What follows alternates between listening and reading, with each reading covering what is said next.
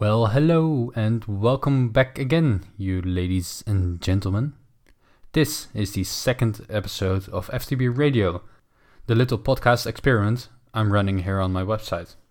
You all know me as B, and I'm your regular blogger here at firetheboss.eu, and I also host a podcast about personal finance. It's in Dutch, and it is called Goed met Geld podcast.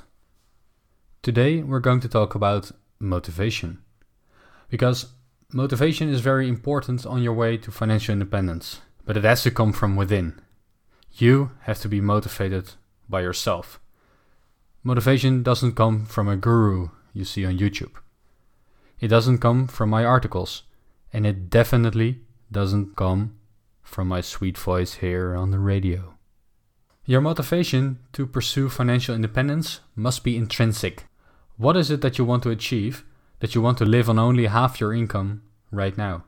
What is it that you do this for?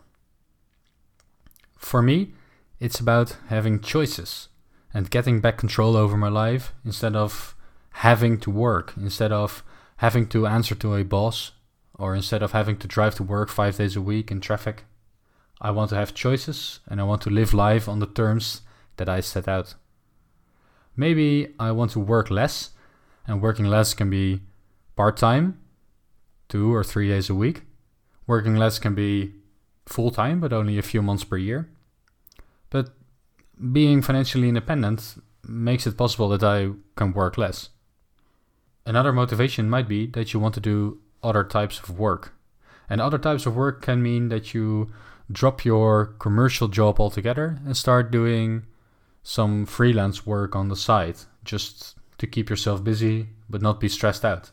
Or maybe you want to pursue a second career in a field that doesn't make you a lot of money, but makes you happy and feel fulfilled. That would be awesome. That would be a very great motivator, I think, to work on becoming financially independent. Another option might be if you want to stop working altogether. I know I would be bored if I was not doing anything, but being motivated by a large goal, like I want to stop working altogether, that can be very powerful. It can be a very strong goal, making you work really, really hard, and then once you have accumulated enough capital to really stop working, oh boy, you feel proud. The way you stay motivated, or at least the way that I stay motivated, is by quantifying my journey. I'm setting goals, I measure the progress towards those goals, and then I celebrate milestones on my way there. An example would be, I want to achieve a 40% savings rate this year. So I set my goal, 40% of my net income saved this year. Then I measure my progress. So every month I'm writing down my net income, my expenses, and from there I calculate my savings rate, both within the month to see how am I doing this month, as well as over the year, or my year to date. And that year to date number tells me in what direction is my savings rate evolving.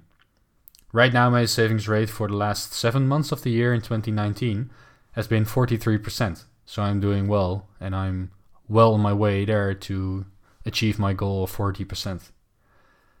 And then I celebrate milestones. So when I actually get that 40%, or maybe I overachieve and I get 45 or 50%, I will treat myself. Maybe I buy a nice gadget, or I take the girlfriend out to dinner, or you name it. It doesn't matter, but celebrate, feel happy about yourself. Now, don't spend all the money you just saved by being on that path, but you can surely spend a little bit of money, that's no problem. So for me, motivation is really about picturing your goal, visualize what it is you want, and then set steps that you need to take to get to that goal. If you want to work less, figure out how to do it, set your goals, measure the progress, celebrate your milestones, and reach your goal. How do you motivate yourself? I'm interested, so let me know over email, on my contact form, or down below this article in the comments. Until the next time, ciao ciao.